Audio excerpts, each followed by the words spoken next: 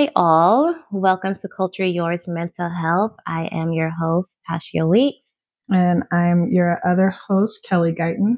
I am so glad and I'm so grateful that you have found this podcast. And if you found us, that means you are a person of color who is looking for a safe space to learn and to discuss all things mental health.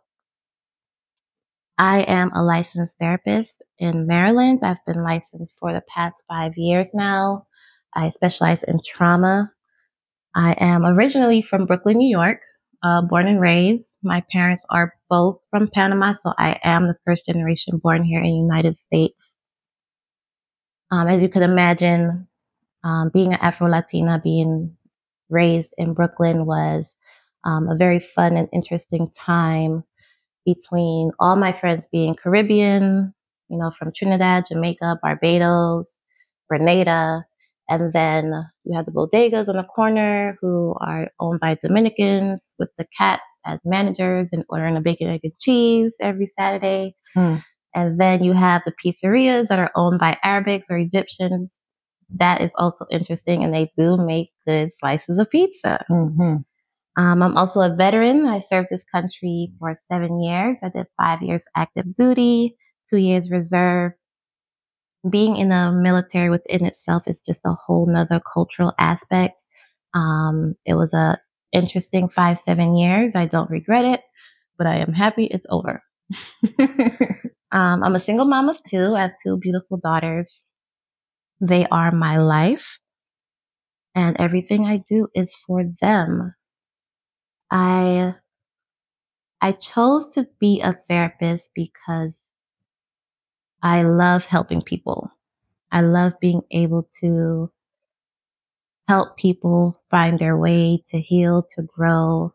I love listening to them. I love giving them that space where they can talk about all the things they normally can't talk about, and then just guiding them to the next step of, now that I got this all out, what to do next.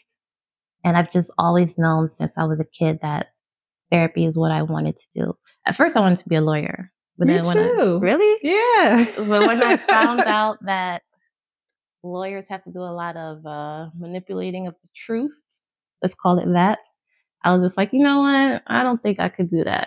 I was too afraid I would have to defend somebody that was clearly wrong. Exactly.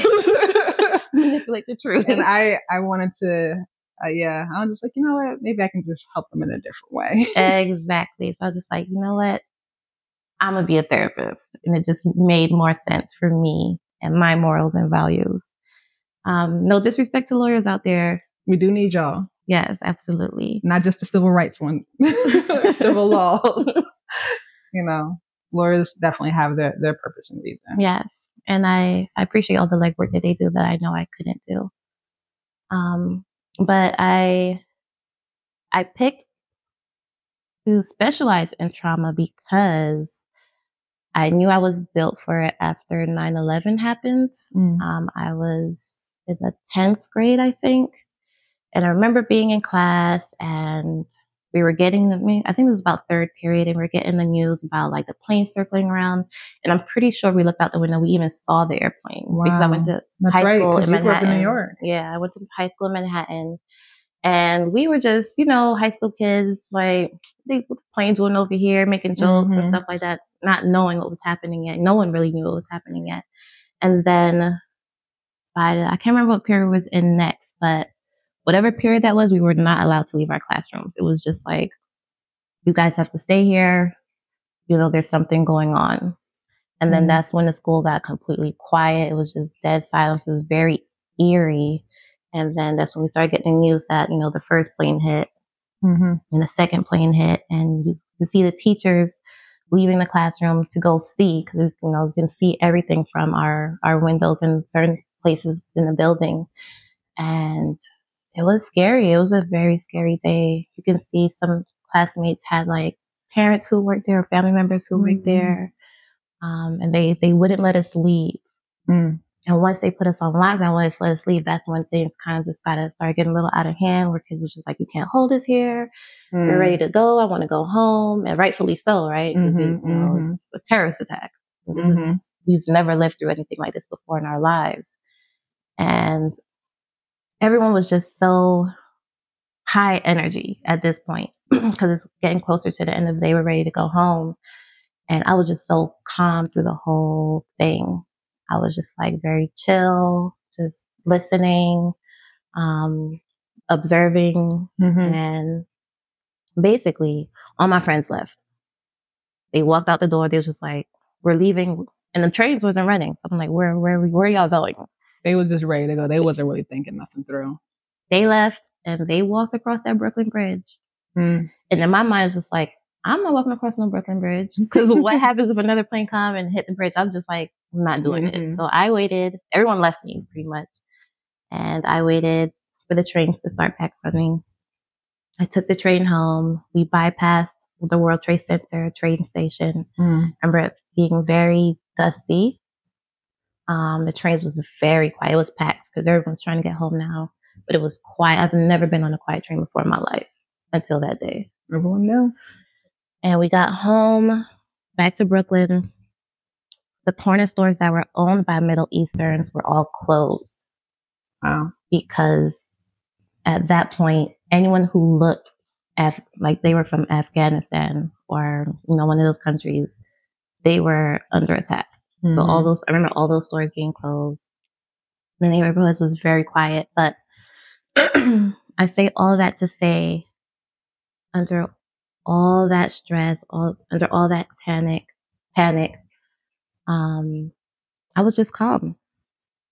And I don't know why, especially as a 15-year-old, 16-year-old, I was just really calm, and I knew like, okay, trauma is my thing.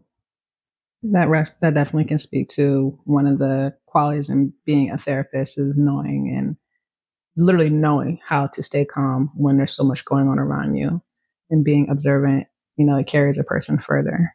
Yeah. For sure. And that day I chose trauma, and I've just been on that path ever since, becoming licensed and then getting a certification to be specialized in trauma. That's a really powerful story. Yes. Thank you. It is. You're welcome. You're very, very welcome. My experience was very different because I was in California, but I'm going to get to that and talk a little bit more about myself. Tasha, do you want to share anything else about yourself you think our listeners really must know about you? I think those are all the needs to know for now. Yeah, we're going to drop some golden nuggets in there about ourselves throughout these talks. For me, again, I'm Kelly. I am Black or African American. My growing up was a little spread out on different places. I got a different experience with the culture. However, being Black African American, I'm perfectly aware that I am, directly descended from slaves in this country. And I know that my descendants go beyond slavery too. And that's something I am still learning about my family background. And I'm very proud to know these historical facts about my family. It's very empowering because so many of us, don't quite know exactly where we come from, even if it is an ugly truth from our past. And it's still empowering. But I'm originally from South Jersey, countryside. I must express the countryside. There's a difference. Not the city side. But I bounced around quite a bit. I started off in Jersey in the suburbs, and then I ended up in, Philly, and then back to the country, and then to the country in Jersey. And then I ended up in California by the time I was 11 years old. And that's where I've been for 13 years. Growing up in the Bay Area in Southern California. But a good chunk of it was in the Bay Area. So that was quite an experience there. And I went there with my parents, my mom, my dad, and my two older sisters. So I'm the youngest of three. And growing up there, at the time I didn't realize it, but now looking back, most certainly was a culture shock. Growing up in Philly, people asking me why I talk a certain way. I say woulda instead of water. And I was like, say water again. I'm like, it's just water. Like, I don't get it. So that made me very self-aware how I present. As a young Black girl, you know, I was just always liking to be in the outdoors. So, you know, going to California was nice pickup. But I realized that growing around so many different diverse people, that there was this subtle racism that was around me and I didn't notice. But everyone else seemed to. So like Tasha, you know, I was observant. Yeah. You know, I noticed things going around me, but I didn't say anything. I was just kind of curious why everyone was just acting the way they were and how they knew what they knew and how I just didn't know. But that led me to, you know, of course, for me growing up in the church, a very different experience. Spiritually, emotionally, of course, I'm a big on sports as far as playing them, not so much as watching them. So don't ask me no stats. But that all of those things really influenced my worldview.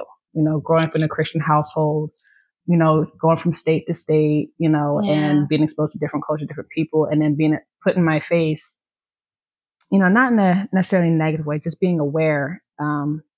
Made me realize there's just a lot of differences out there. There's a lot more going out in the world than my parents were trying to protect me from. And I'm naturally a curious person. So as I've gotten older, you know, speaking of you know, 9/11, I was in the 8th grade going to a private school, a private Christian school. Yikes. Right. It was different. You know, my dad was very adamant about what he wanted us to learn. And that's when I got home. You know, I remember at school, teachers are acting a little different and I just didn't pay no never mind to it. But by the time I got home, I was really hoping that what I saw on TV wasn't real. I just couldn't fathom why would you put something like this on TV? Mm-hmm. You know, what kind of movie is this? Like this isn't funny. Right. And then I kept watching. I'm like, this doesn't look like a movie. But it was just so unreal. Yeah, it really was. I was hoping it was a movie. And I was just in shock. But that's not quite where my reasons to be a therapist, where my journey started. It actually started a couple of years later in high school. Just, you know, I started off as an extrovert, but it was very much known what we were supposed to believe, how we were supposed to behave, you know, and I couldn't articulate how I felt and what was going on the inside. So I sat with my school counselor, and in that moment, after learning that I finally don't need to go to summer school anymore, that I wanted to talk. She's a counselor. She's someone that's supposed to talk to me and help me figure out what's going on the inside. And instead, we just sat there in silence. And when we sat in silence, she turned around, kept doing some schoolwork or whatever she was on the computer, and turned back around and kind of looked at me and was like, what now? And I'm like, I don't know. You tell me. And, right. Yeah. And then she reiterated some points academically. And then I was like, okay, I guess that's it. And I left. And I left that office thinking how I was failed. Yeah. She basically failed you. And how that did not go the way I thought it would go. And what do I do now? So I just kept on internalizing. And then it didn't take too long after that, I realized that I don't want anyone to feel as helpless as I did then. Okay. So I really wanted to help and be a therapist. Mm-hmm. And then as life went on, I was hell bent on being an Olympian. Yeah, because he was a track star. Right? Yeah, I really love my sport. She's a track star. But not that kind of track star. I really love my sports. I was competitive. I still am. And I wanted to go to Olympics, but I knew just as a fail-safe, which I needed to go into psychology. And after a while, it just truly became a calling for me, because I did try to get away from it. I tried to go into sports. I tried to go into computers, and everywhere I went, no matter what the situation was, what I was going through, people continued to gravitate towards me and just tell me things that I was pretty certain my body language didn't invite. Yet they still seen something in me and felt comfortable to do it. And that's when I learned the concept of listening and what it means to be a good listener, and letting people just speak, letting people just talk and just hearing them out. And because I grew up the way I did, knowing there was a whole world out there, a lot of it came from curiosity. Just like, okay, I'm not sure why you're choosing to talk to me, but here we are. So let's go for it. Like, so, hey, you have a nice face. I'm going to dump everything. Right. And they just talk and I would just listen. And that seemed to be a really powerful tool. And I just literally couldn't run from it. So I finally went ahead and just faced it and dove into being a therapist. And each time, I show up, it's rewarding. It's Yeah. very, very Yeah. rewarding, and it definitely fulfills a deep feeling, Yeah. calling, if you will. So I've been practicing just as long as Tasha, for 5 years. And I enjoy it. My specialty is in anxiety and depression. Trauma is real everywhere, so it's not like I don't know what to do with the trauma when those come to me. But it's not my specialty. It's the anxiety and depression, which does end up going back to the trauma, that people may or may not be aware. And I want to speak to the trauma because it's a personal experience. We all experience, 9/11 in our own ways, but it wasn't traumatic for everyone. For me, it was not traumatic. It was just a pivotal moment like, wow, that happened. Mm-hmm. That's terrible. This is awful. And it was more of taking the blinds off to the world and not being so naive to the atrocities that exist in this world. But it was not traumatic for me. Right. And it wasn't for me either. But I can definitely relate to just being a therapist, being a calling, because even while I was in the military, and I didn't start not even my undergrad in psychology yet, and I remember just doing what I do, and just thinking like, God, I could be doing something else, something more meaningful and purposeful, and I just and my job was not to toot my own horn, but my job was a big deal. It was a big deal. It is a big deal. Toot. Let's toot these own horns. This is a big deal. But I just knew that I was meant to do something way different. My military job was physical. I worked with fighter jets, and now I'm sitting in the office. That's a world of difference. It's a huge difference. But I am more fulfilled. I know I'm serving my purpose. I am in the community and helping and healing and growing even within myself through the work. Same, yeah. Absolutely. This practice, this calling does force growth. And one thing I've learned and have evolved into is valuing healing so much more than I did in the beginning. Word. And how powerful it is to heal. And that's what I think, really helped led to the development of this podcast is really emphasizing the importance of healing in ourselves as individuals and how that spreads through our culture, through our family, through our people. Yeah. So whatever cultural background you may have, healing really can unite us all. We don't have to be this whole, okay, I'm over here, I'm over there, and think that we're superior than the other person. We can all exist equally, not to be like a bumper sticker of coexist, but we really can't. We can't quite get there unless we heal within ourselves first. Yes. It starts off with the individual, and in the influence that we have on the people closest to us and so forth. It's a domino effect. So that healing, that the value of healing has really grown exponentially in this practice. Yeah. So Kelly and I actually met in graduate school. I remember sitting in class. You sat in front of me. I'm a front row student. Yeah, and I'm a back row student. But she was just very vocal in our classes, and I was not. And she would always say things I was thinking, like literally almost word for word. I never understood why not to say it. I know we all thinking it. Kelly had no filter at times, and I would just still don't. And I would just sit there and was just like, wow, she said that. And I was thinking it. And then I finally, spoke to her. It was like some sort of luncheon event. It was a luncheon event. And that's when you decided I said something outspoken again to a fellow classmate. And that's when you walked up next to me and told me I had the honesty of a fifth grader.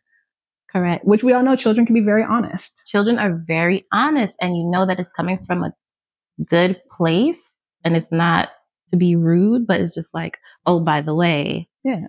And yeah. It's just that unbiased honesty kind of thing. But in my opinion, at the time, it was frustration. I was just like, someone has to say something, because if we don't say something, then changes can't get made.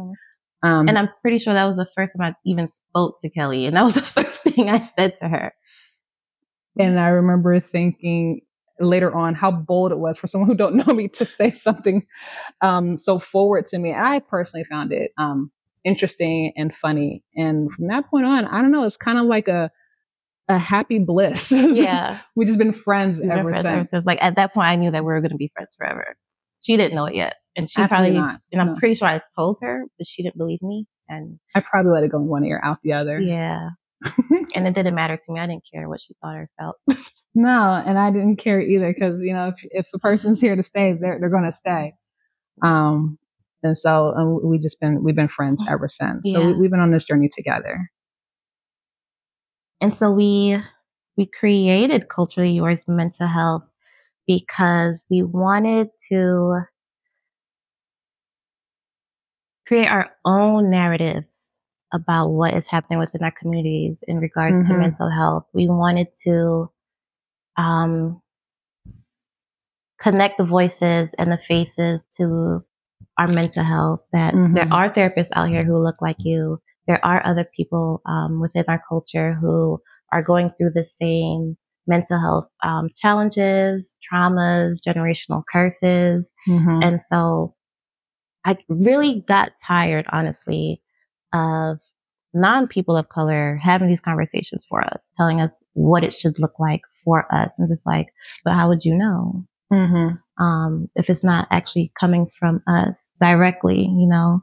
And it's so much better to see and hear when it is coming from us directly. I really wanted to create this space where people felt comfortable and we're all learning and we're all educating and empowering and supporting one another in our mental health journeys. Yeah, and knowing that, you know, we're not alone. Like I said, even though we all can be present for the same events, we can have very different experiences. But that doesn't mean that culturally we don't know how that can be interpreted or seen as. And I think that's one of the things that we really look forward in talking about, in understanding those cultural nuances, you know, when we're expressing the human experience. You know, so I'm really looking forward in diving into these topics. I'm so excited. We have prepared 8 episodes for you guys, and I'm just so excited to talk about the history of mental health, how we got here, why the stigmas and myths exist in the first place, some of the things that we say within our group of people in regards to mental health. Why are we even saying these things? Like, where did this even come from? And there literally is a whole history as to why. And once you guys are able to make those connections, it's just gonna, I believe it will change everything for you. I think it does. I absolutely think it does. I know it does. I've seen it change things. So, you know, keep listening in. You know, of course, we're gonna hit all the hot topics and then some on the in between. So this season we're gonna really lay the groundwork for that. Yeah. So thank you for listening and tune into the next episode. Be informed. Be supported. Be empowered.